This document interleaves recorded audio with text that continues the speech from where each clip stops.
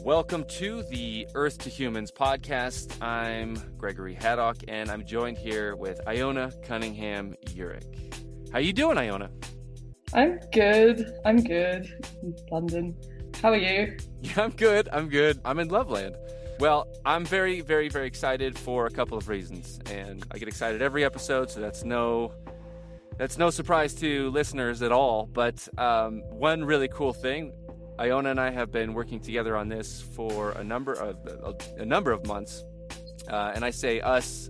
When I say us, I really mean Iona's been working on this for a couple of months, and a first-time producer for the Earth to Humans podcast. That's really cool, and the topic that you've brought to us today is just so cool. So tell us a little bit about the guest that you have, and without giving away too much of the story, what should listeners be listening for? Okay, so I basically got in touch with the first person that I'm talking to, who's Dr. Raquel Thomas Caesar, when I went to this tiny country that very, very few people have heard about before, called Guyana, as part of a kind of volunteering expedition, scientific expedition. And basically we went to this forest called Iwokrama, which is one of the protected areas in Guyana. And it's kind of unique in the way that it operates, and that is one of the things that we shall find out. But I've just always thought that it's a really, really interesting concept as a protected area, and it's not really something that we talk about that often.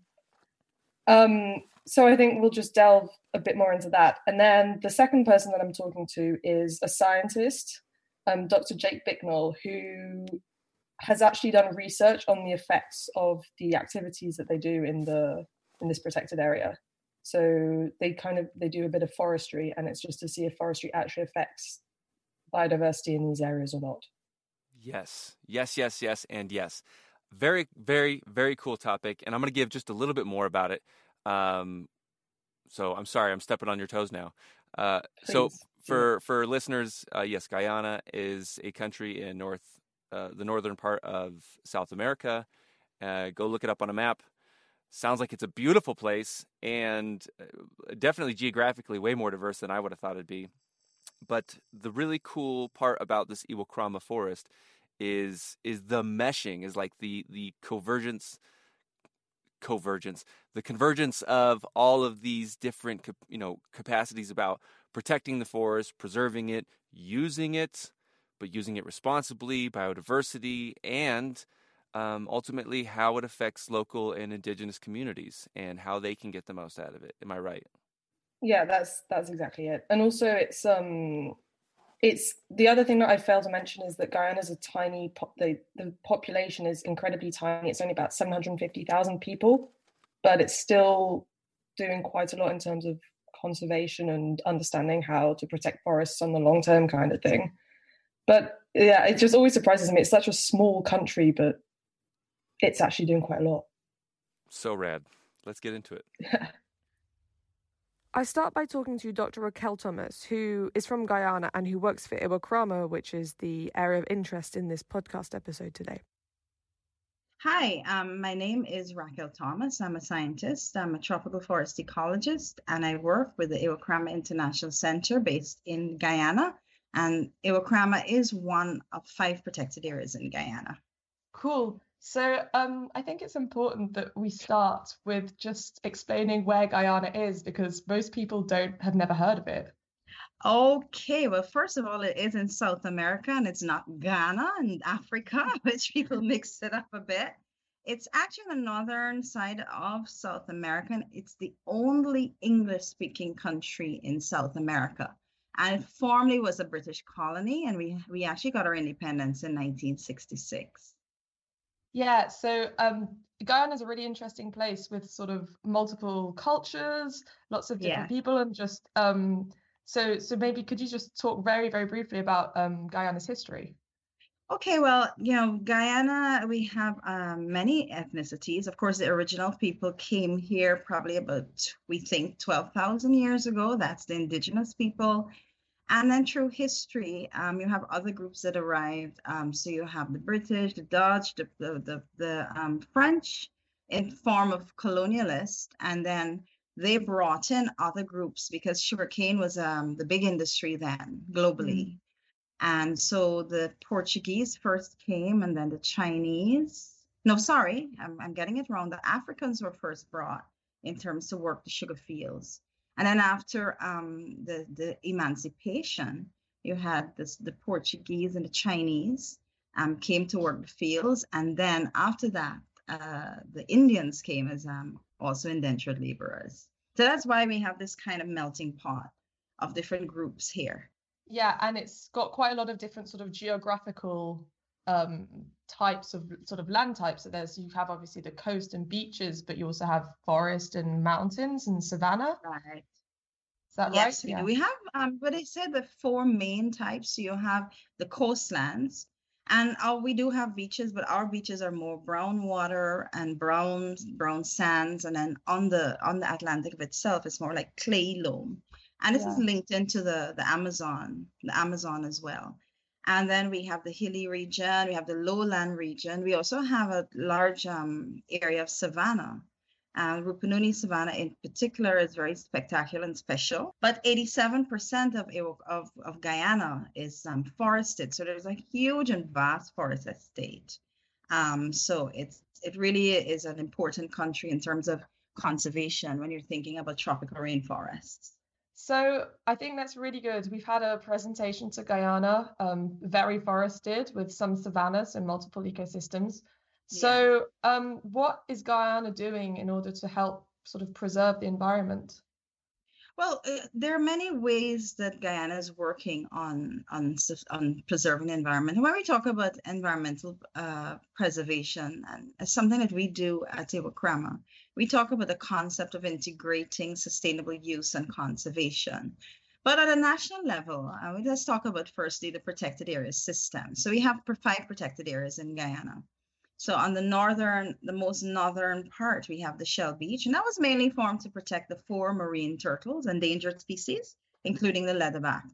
And then coming down a bit more, we have the smallest protected area, but the oldest protected area in Guyana, and that's the Kite Shore National Park. And it really was to protect the spectacular waterfall, but also that's a very high and elevated location. So the biodiversity there is completely different from what you would see from the other protected areas as well. And some of the like the animals and so you'd find there are definitely different than what you're finding, for instance, Iwokrama.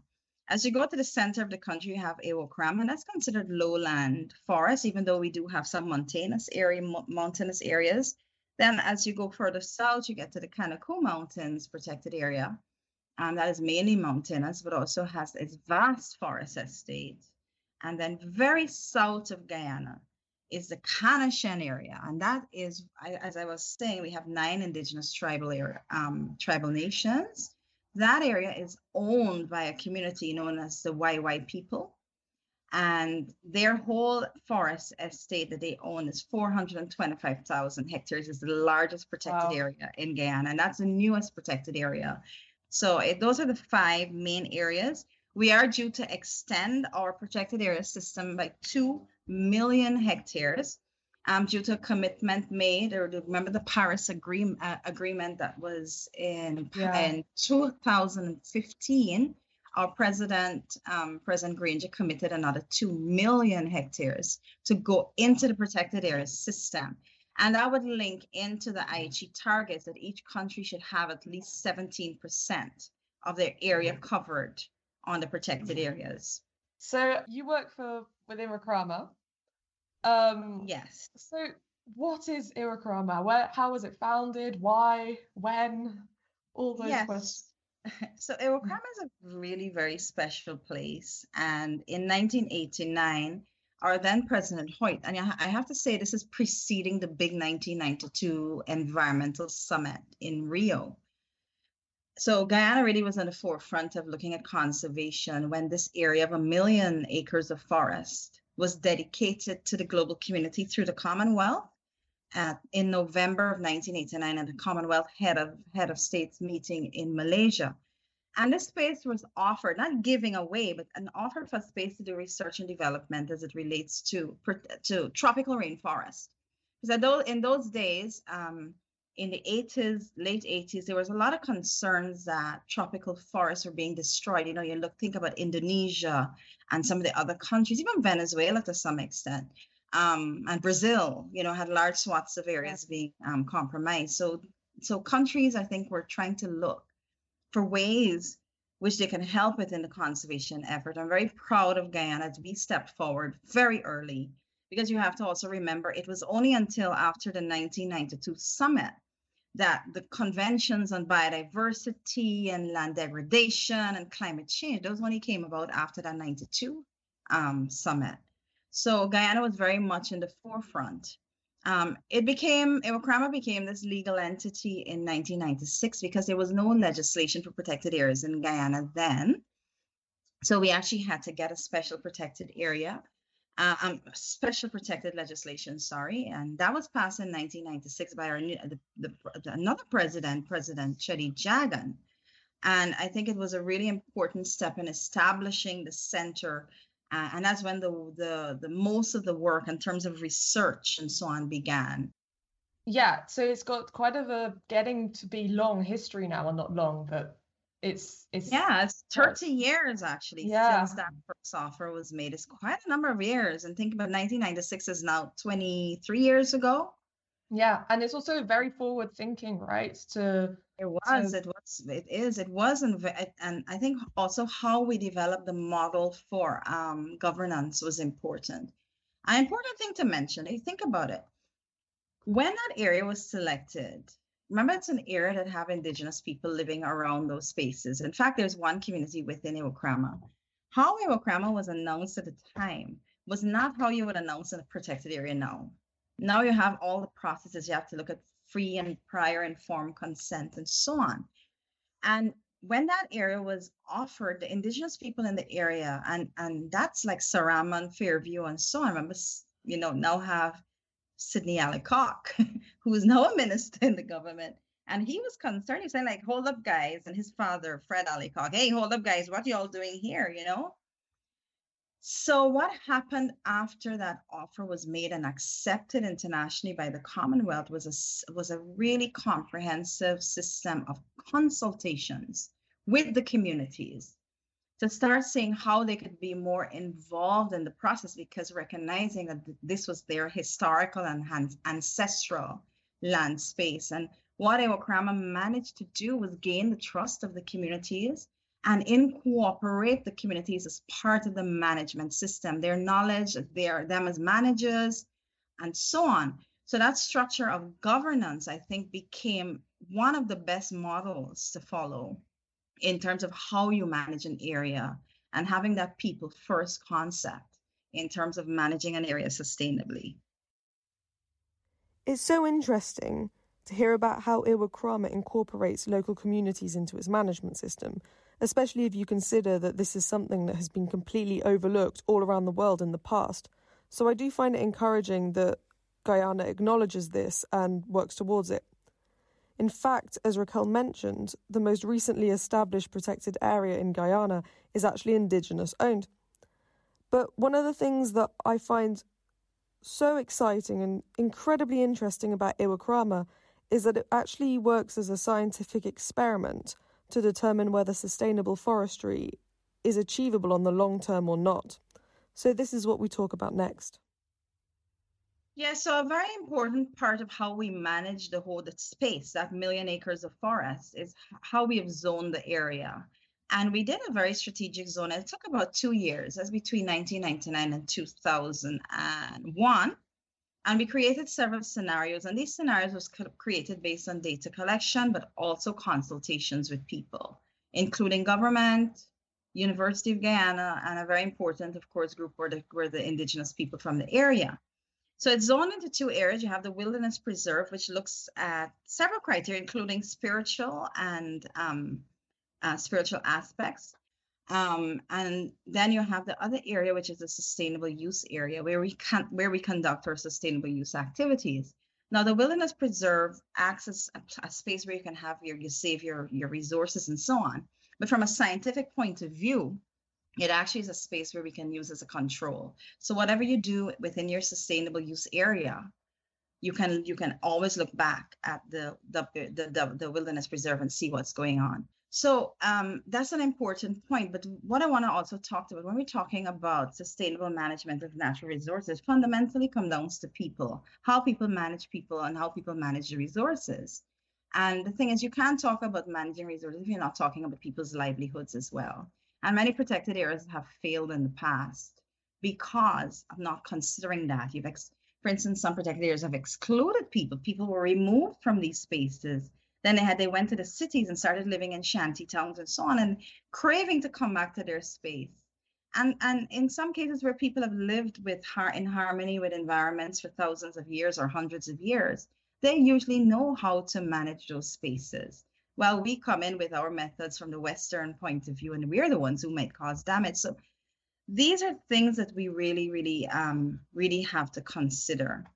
And as we're talking about partnerships, is how do we blend traditional knowledge and science to give our modern science to give, because traditional knowledge is a form of science, because it's really through trial and error that indigenous people and other people have come up with ways to do things. So having this traditional science merge with modern science, which we call Western science, how do you use these two things to give you the best results and best techniques for management? And that's what works really well. And I think that's something that Iwokrama has always acknowledged, and something that I think we do pretty well. But this whole conservation thing sounds really good, huh? But if you don't have money, it's really just a conversation. So you could just talk about it. You could be talking, but when you're managing a protected area, it's very challenging because you also have to look at where you're going to get money from. And that's one of the reasons Iwokrama does businesses. So we do have 3 businesses: timber, tourism, sustainable forestry business, tourism, ecotourism, and we do training as a business as well. So also, we also get some funds from the government. We also do merchandising. So like T-shirts and other things that you sell. And then another way that we have to work really hard in raising money for the organization is through writing proposals and projects. So we do a lot of projects. We've worked with every single donor under the sun. And another aspect too is working with business entities. So having corporate sponsorship. In terms of raising funds, you can't just look at one way, because for instance, sustainable forestry wouldn't support the whole Iwokrama. Tourism wouldn't do it alone. You have to bring everything together. I wanted to touch a bit on the forestry, because people freak out sometimes. Oh, you're cutting trees. No, you can't cut trees in a protected area. No. First of all, I want to assure people that Guyana itself has very good guidelines for forestry. And Iwokrama, we work with the government guidelines, but we even take it up a notch. We work even at a higher standard. We are also FSC certified. So we have a FSC certified operation. We only take about 6 trees per hectare, when the more allowable cut is about 10 to 11 trees per hectare. And trees are renewable, so they grow back. And we use a very, very strong system. We do reduced impact logging system. So it's very systematic and very organized. We have to work with maps. We first do inventories. You have to know what you have, how to get there, how you place your trails for least damage, and so on. So it's very strategically organized. And when our logging area that we've designated, which we call the net operable area, is only 29% of the Iwokrama forest. So 71% will never, ever be touched. And we only use a very small proportion of that every year, I think around 1,800 hectares. And we use a 60-year cycle. So as we finish in one area, we move to another area, and we won't even come back to that area till 60-something years after. And trees do grow back. So if you manage it in a good way, you actually can really, really have a very good system that works for everybody, including the forest. Something that you once said to me that I'll always remember is conservation isn't preservation. And Yes. I've always thought that that's a really good way to think about it. Yeah. It is. Because we actually encompass sustainable use in the whole concept of conservation. When you preserve, it's that you set aside and don't touch. That's completely different from using but conserving and leaving. And the old protected areas, and when the world started doing protected areas, what they think was just like, okay, we're gonna put this aside. We're not gonna allow anybody to go in, don't touch, and so on. And quite often people were removed from these systems. And then, you had a lot of illegality. Think about the wild meat and so on in Africa, and people just abusing resources. I think if you have an indigenous community, say we're in Africa, and they're taken away from the space that they have lived in for 100 years, or hundreds of years, what are they going to do? They're not going to survive in the city because they're a culture that knows about the forest. So there's a term called conservation refugees. They become conservation refugees. So that's what I love about Iwokrama, is that we incorporate the people. They use the forest, and they're still allowed to come in and use the resources in Iwokrama, as long as for subsistence use. Yeah. Only for subsistence use, of course, right? Of course, Fairview, the only village within Iwokrama, we partner with them for the forestry business, because part of the logging is done on their land and they benefit from it financially as well, right? So we have a special agreement with them. But that whole concept, they can come in and hunt and fish and gather, and so that's no problem, because we know they've been using that space for hundreds of years. Why can't we cannot stop them? Yeah. And they haven't damaged the place because it's for their livelihoods. And they're not selling it on, or no. It's to be able to survive, not to make profits out of it necessarily. Absolutely. And Absolutely. That's the point. Yeah, that's the point. The big line that sticks out with me from Raquel is conservation is not preservation. And I think that's a huge distinction, and it's not one that I think most people conscientiously think about, myself included. What do you make of that line, or because it seems like it also kind of stuck with you a little bit? Yeah, I totally agree. Well, the thing is when I in the past thought about conservation before ever going to Iwokrama or thinking about these issues, it was just, yes, a protected area, you just kind of shut it off and then no one goes in there, or you only go in there for, a walk or something, and that's about it. But Iwokrama is totally different in the sense that it's really trying to use the forest to conserve it rather than just leave it completely alone and preserve it. And that's definitely not something that we take into consideration enough. It's how to use these resources, but in a sustainable manner. And yeah, it is one of the things that really stuck with me. But one of the other things that really sticks with me in relation to Iwokrama is the people concept. So conservation is done by people and for people. I can't remember the exact words that Raquel uses, but at the end of the day, that's the reason why we're doing it, is so that people can survive. It really isn't something you think about, is it? No, not at all. And I think when I think of conservation or preservation, to me, they're like so interchangeable that I really think about it as maybe some level of management, but not about resource extraction in a way that benefits in local and indigenous communities. And I think that that's just such an important distinction about the experiment, really, that Iwokrama is. Yeah, but that's it. But that's also one of the ways that our mindsets have to change, isn't it? We won't be able to preserve things forever. And if with growing populations, it's going to be trying to work out how to, as I said, use them rather than just leave them as they are.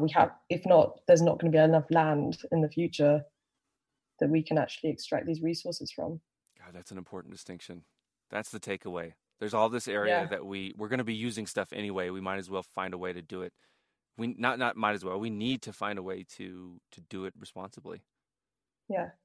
I love it. But it's not, it really does depend on the geographical context as well, because even though this is something that works very, very well in South America, it doesn't necessarily work as well in Southeast Asia or in Africa, which is something that I do discuss with Jake in the next section of this podcast. But it's how to change these mentalities and how to expand these forestry programs elsewhere in the world. And that's kind of the point of Iwokrama as well. It's to understand if it works in the first place, because if it doesn't work, then what's the point? But it seems that they are getting some revenue from it. So hopefully it is something that will be used elsewhere in the future.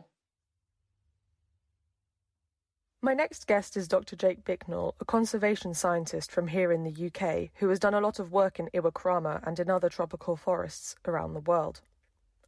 I was interested to learn more about the effects of sustainable forestry techniques on local biodiversity and local ecosystems, and since this is something that Jake works on, I thought that he would be the perfect person to ask. I'm Dr. Jake Bicknell. I'm a lecturer in conservation biology at the Durrell Institute of Conservation and Ecology, which we shorten to DICE, at the University of Kent. So, how did you first get involved in Guyana and Iwokrama? So nearly 20 years ago now, during my undergraduate degree, I'd had a year in professional practice, and I wanted to go and work in a tropical forest and volunteer my time for up to a year. And so I went to Iwokrama and worked there for a year, lived in Georgetown, between Georgetown and the Iwokrama forest and the North Rupununi, which is the savannas just south of Iwokrama. And I ran a project that they had working on sustainable utilisation of aquarium fishes. So not so much on sort of forestry at that stage, but so I spent a year and got involved in all sorts of things at Iwokrama, but I was running this aquarium fish project with the local communities. Cool. So then you went on to do your PhD using data that you gathered in Iwokrama. Yeah, so before that I also did my master's with data from Iwokrama. So during my master's a few years later, I decided to return to Guyana. And at that point, Iwokrama had just started their forestry operation. And I was interested in the impacts of forestry operation, as were Iwokrama, and I kept up my links with Iwokrama in the years that passed between when I was there and doing my master's. And so I proposed a project to do large mammal surveys and large bird surveys, comparing the Iwokrama's newly logged area, where they use this technique called reduced impact logging, with sort of primary forest areas that hadn't been touched. So my master's project involved sort of 3 months in the field conducting those surveys, and then I published the results of that about a year later. And then a few years down the line again, I decided to expand that project to do my PhD on. And so that involved lots of years of fieldwork and expanding the research questions to more species and using a different set of survey techniques as well. So what would you say are your first results then? What does the data look like? So I think that the primary results of all of my research on reduced impact logging is that, in essence, the impacts of this technique, this approach to forestry, are minimal, in some cases unnoticeable on biodiversity, and that's an amazing result, because not only is that forestry operation having very little impact on biodiversity, but it's also financially viable, and that really goes a long way to answering Iwokrama's sort of mission, which is finding ways to use forests without destroying them. But what about if we go into sort of more specific taxa? Is there any way, so maybe you'd expect a larger mammal to be more affected or not? Or yeah, so we find that there's an important question of time as well. So essentially that a forest that has been logged using reduced impact logging technique will obviously see impacts immediately around the time of the logging and immediately after. So my first study showed that sort of very high forest specialists like black spider monkeys are not particularly keen on the logged area. Now that may be due to two reasons. One, they just may be sort of inherently disturbance sensitive in terms of like they are, wary of people and wary of machinery and wary of change. But the other reason may be that some of the large trees that are taken out are those that are sort of rich in fruits or maybe fruiting at that time or something like that. So we do find that there are a few sort of forest specialists that do probably go elsewhere during the logging operation and maybe soon afterwards. But our more longer term data sets show that indeed those species are coming back within months or maybe a few years. Yeah, so more an effect on just their location at that time rather than Exactly. their actual abundance. Yeah, there's no reason to believe that reduced impact logging in the Iwokrama forest actually reduces the carrying capacity of spider monkeys or indeed any other species. This is something that is a bit more of a nuance and requires sort of much bigger, longer term data sets, although this was a large and long term data set. To actually quantify whether species have just moved elsewhere or actually reduced in numbers is a much more complex question. Yeah, totally. And what if we think about more sort of freshwater organisms? Is there any indications of the potential impacts that reduced impact logging might have on these systems? Sure. So I didn't study this, and we haven't studied this within Iwokrama. However, there was a study done, I think, in Brazil, which looked at fish populations. There's been a few now that looked at fish populations in the kind of small rivers and creeks that you get running through these forestry areas, and indeed came to the same conclusion. There was no or very little impact of reduced impact logging on the sort of freshwater biodiversity. One reason for this may be that so under reduced impact logging there is a strict distance at which you can disturb at all the river, and so it depends on exactly what you're doing, but there might be that there's no logging 20 meters from any watercourse at all. So if we think on a more worldwide scale, yeah, how prominent is this sort of sustainable or reduced impact logging outside of Guyana in other places? So to determine the amount of reduced impact logging used, I think is fairly difficult, but we can say that I can't remember. I think it's between 10 and 15% of exported tropical hardwoods are FSC certified. So we can sort of guess as a minimum that's the kind of area that's using these best practice forestry techniques. Now, for example, in Guyana, reduced impact logging is actually part of the legal system, but there's only one FSC certified concession, and that goes back to what I was saying earlier, is that certification is a lot more than just using reduced impact logging.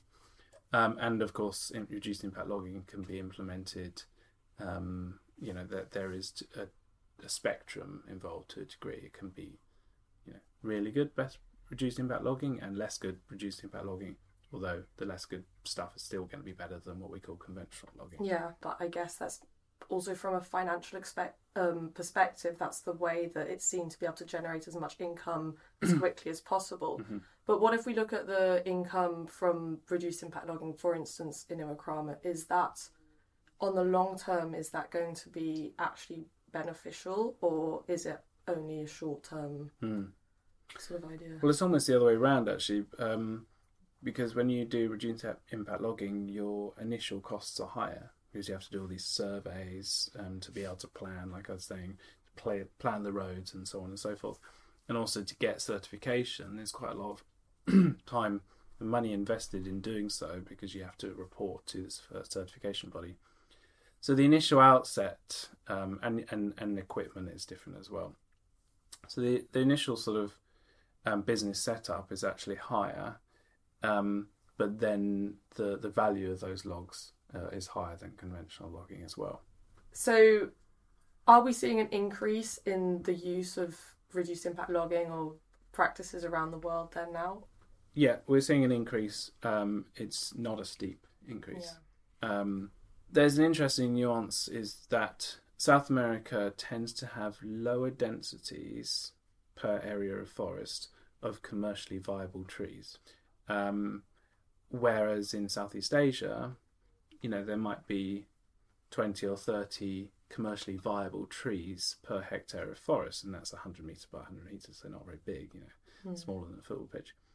So if you take out 20 or 30 trees in a small area, plus all the sort of roads getting in there to drag them out, and the chainsaw, and then the impact of actually the tree falling on other trees around it, you can imagine that forest gets quite trashed.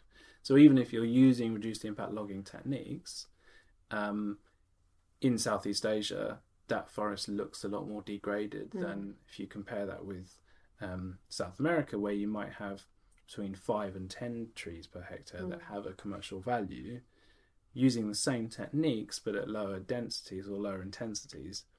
That forest tends to sort of look a lot nicer at the end of it. So you have this question of not just what techniques to use, but also the intensity at which to do it. And then the African forests are sort of somewhere in between. But yeah, in Iwokrama, there might be, say, 10 trees per hectare that are commercially viable, but Iwokrama uses the approach of we're only going to take 5. Yeah. And because that's because Iwokrama's mission is to test these things. But what as I said before, what's encouraging is that operation is still commercially viable, but they sell their timber for a high price. That's really interesting. So you mentioned to me earlier when I first got here that you also work on sort of mining and hunting. I have no idea about this, so if you could please expand. So what's really interesting is that there's a body of literature over the last few years that when we look at tropical forests and biodiversity within them, hunting is probably the number one problem for tropical forest biodiversity. In terms of it has the highest impacts, it reduces abundances of some species or target species more than logging and more than, say, mining or whatever it might be. So we recently did a study that looked at when you still have a forest, but you lose the biodiversity within it, what happens to that forest? And what we show is that the regeneration capacity of that forest reduces a lot, and therefore the forest is changing. Now, what's interesting is that the target species for hunters tend to be bigger animals with more meat on them. So we're looking at large mammals, deer, monkeys, and large birds.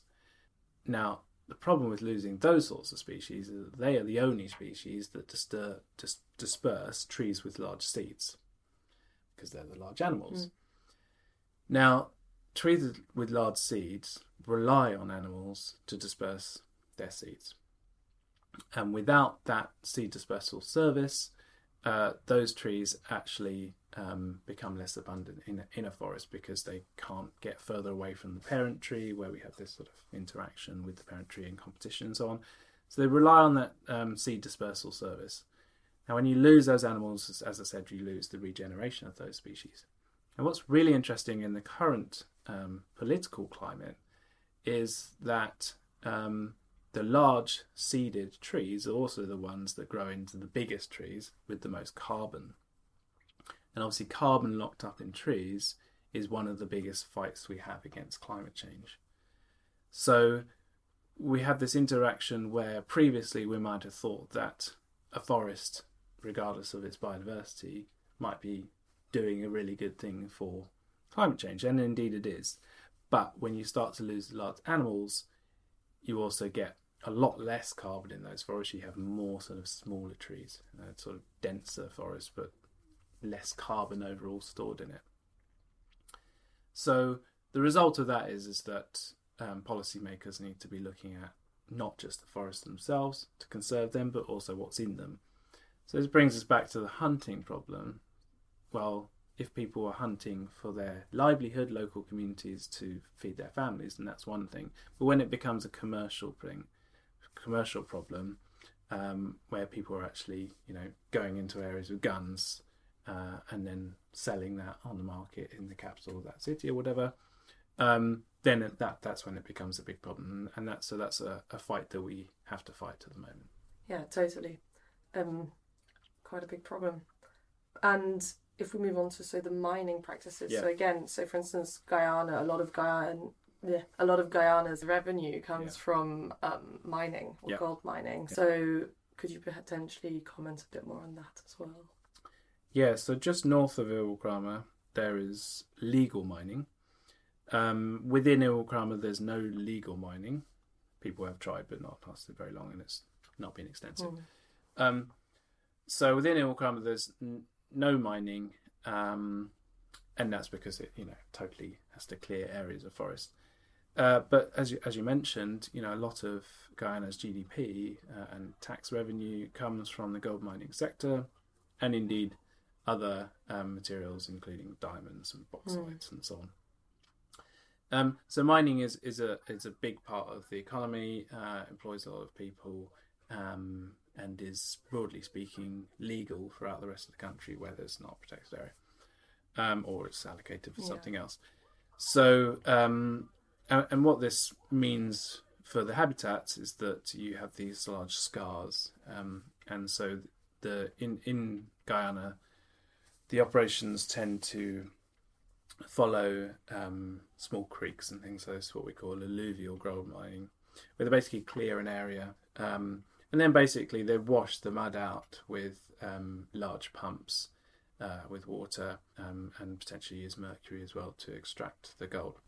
So what this means is that you've got these sort of not often very large but very frequent clearings, which become just, they look like the moon. They're just mud and sand everywhere,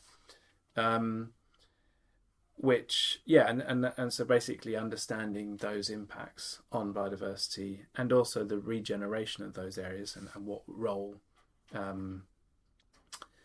sort of biodiversity may play in helping those areas to regenerate, going back to our sort of seed dispersal question.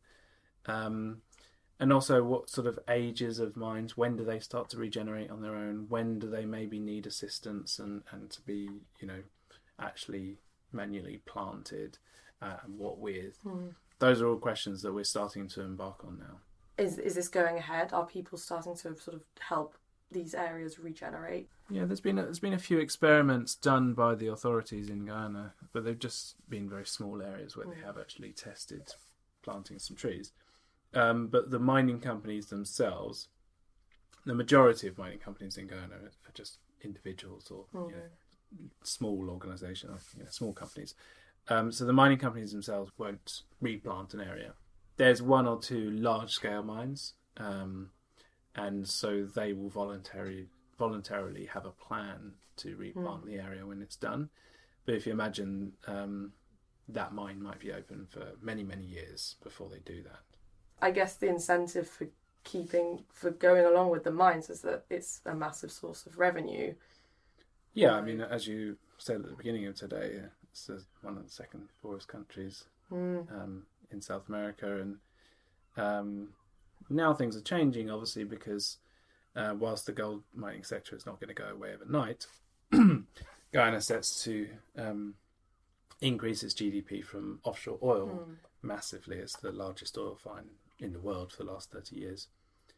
So we expect to see vast change in Guyana, and the current government plan something called their Green State Economy, which means that they plan to sort of use the money from offshore oil to actually fund forest conservation, which might see a reduction in the gold mining sector. However, gold mining is kind of embedded in people's lifestyles, and so it's, as I say, it's not going to go away. Do you think the new petrol, oil, gas find is going to... So, for instance, the idea of building roads along down to Brazil, do you think all of this is going to have massive impacts on the forests and the biodiversity there is? I mean, I know you say that they want to promote it, but could there also potentially be a side where... I mean, it's all speculation, of course, majorly right now, but a side where there are going to be some detrimental effects? Yeah, I mean, basically, if you look globally, we have a road, you eventually get deforestation.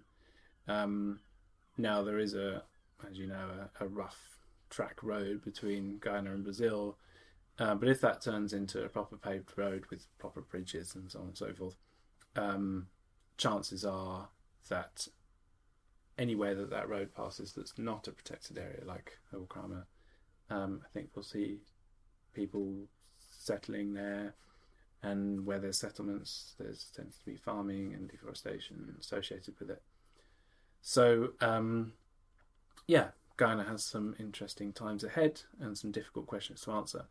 Now, one thing that Guyana does have in its favour is the future of foresight based on hindsight. So you look at, where you've built a road in neighbouring Brazil or wherever else.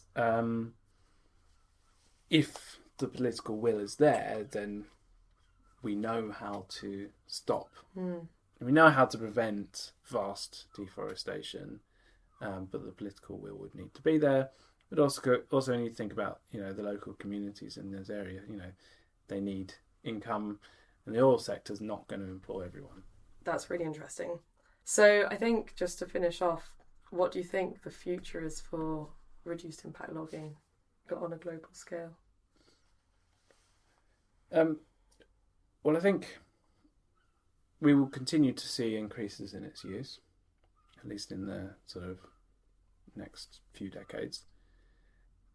After that, I might hope that we're using alternatives to timber and really being able to protect our forests for what they are. However, what are the clear alternatives to timber that aren't polluting and aren't plastics and so on and so forth? I don't know at this stage.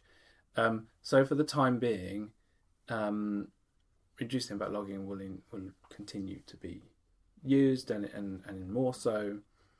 And I think it's a really important part of our conservation of tropical forests toolkit, because as is Iwokrama's mission, is to show the world how to use forests without actually, completely destroying them. And so reduced impact logging, although it's logging and although it involves forest disturbance, it's very much better than the status quo.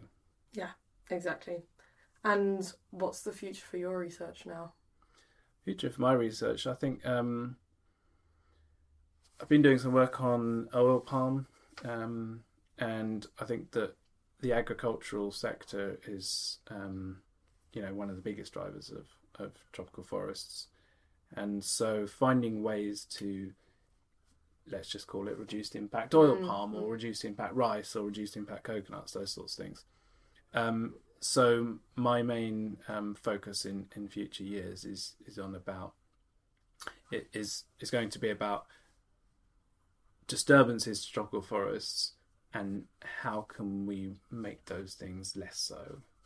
How can we still feed the world without losing all of our forests and all of our biodiversity? And whether it's tropical forests or whether it's the woodland in Canterbury or wherever it might be.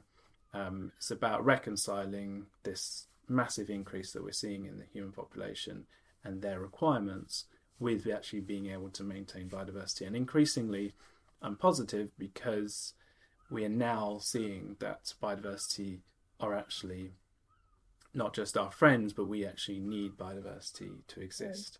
And that's kind of illustrated by the fact that forests that harbour carbon and animals harbour more carbon. Yeah, well, I think that's quite a positive note to end on. Thank you very much. No problem at all. That's it. It sounds to me like if there's one term, one piece of vocabulary that listeners come away with in the Iwokrama experiment, it's reduced impact logging. Now, that's not me being smart. That's really, Iona, that's you telling me that is the thing to take away from this. And it's incredible, right? Like the way that you can still use the forest, but to do it in a way where you don't destroy the biodiversity. You don't take away so much of it that there's no chance of it bouncing back or maintaining any kind of consistency. Yeah, exactly. So you only remove very, very few trees from this overall forest. And also one thing about Iwokrama is that it goes one step further and it leaves half the forest as a kind of model, or half of it is completely left alone, so that in the future it'll be possible to track different changes between the used forest and the non-used forest. So reduced impact logging does seem to be really efficient. It doesn't seem to have an impact on biodiversity, or at least not that has been noticed yet. But I think one of the main things that is a bit more worrying are the mining and hunting aspects that Jake picked up on. So hunting, just because you remove a large mammal, it's not going to be able to, move seeds around, large seeds of large trees. How do you regenerate a forest? And in the same way for mining, I don't think much research has been done on that at all. So how do you restore these mining, so it's large open mines, how do you restore these areas so that the forest does become a bit more like it was before, even if it will be a secondary forest at first rather than a massive primary forest? But these are important questions that Guyana is going to be facing in the future, especially with this massive oil field find that they found a couple of years ago. So with this one road that goes up all the way along Iwokrama, it's kind of the only way that they have to commercialize with Brazil. So what's going to happen along that road if Guyana is going to become some kind of center for oil, and Brazil is obviously going to be wanting to come up a bit more regularly? What's going to happen to that road down the middle? What's going to happen where the forest isn't protected? And these are questions that Guyana is going to have to think really, really deeply about in order to make sure that they keep on this. They start off so well putting these protected areas aside, but you really, really hope that they're not going to, that they're going to stay on that level and continue on that, what's the word? Trajectory. Yeah. The experiment is far from over, but from all of the tell points that we hear in these interviews, you have that control part of the forest. You're looking at, how can you do this in a sustainable way? I mean, there's a lot of variables that could really change the course of what's going on, but it sounds like this is still one of the foremost experiments in how to do this in a way that's good for planet, animals, and people. And it'll be very, very, very, very interesting to watch what happens to Iwokrama and Guyana as a whole in the years to come, and what it means for extracting this as an example for other forests. Yeah, it goes out so much further than Guyana, really. It's really a worldwide way to look at tropical forests. Well, it's great work. Thank you so much for bringing it to the Earth to Humans audience. I have loved this. Iona Cunningham, Uric, thank you so much for this episode of Earth to Humans.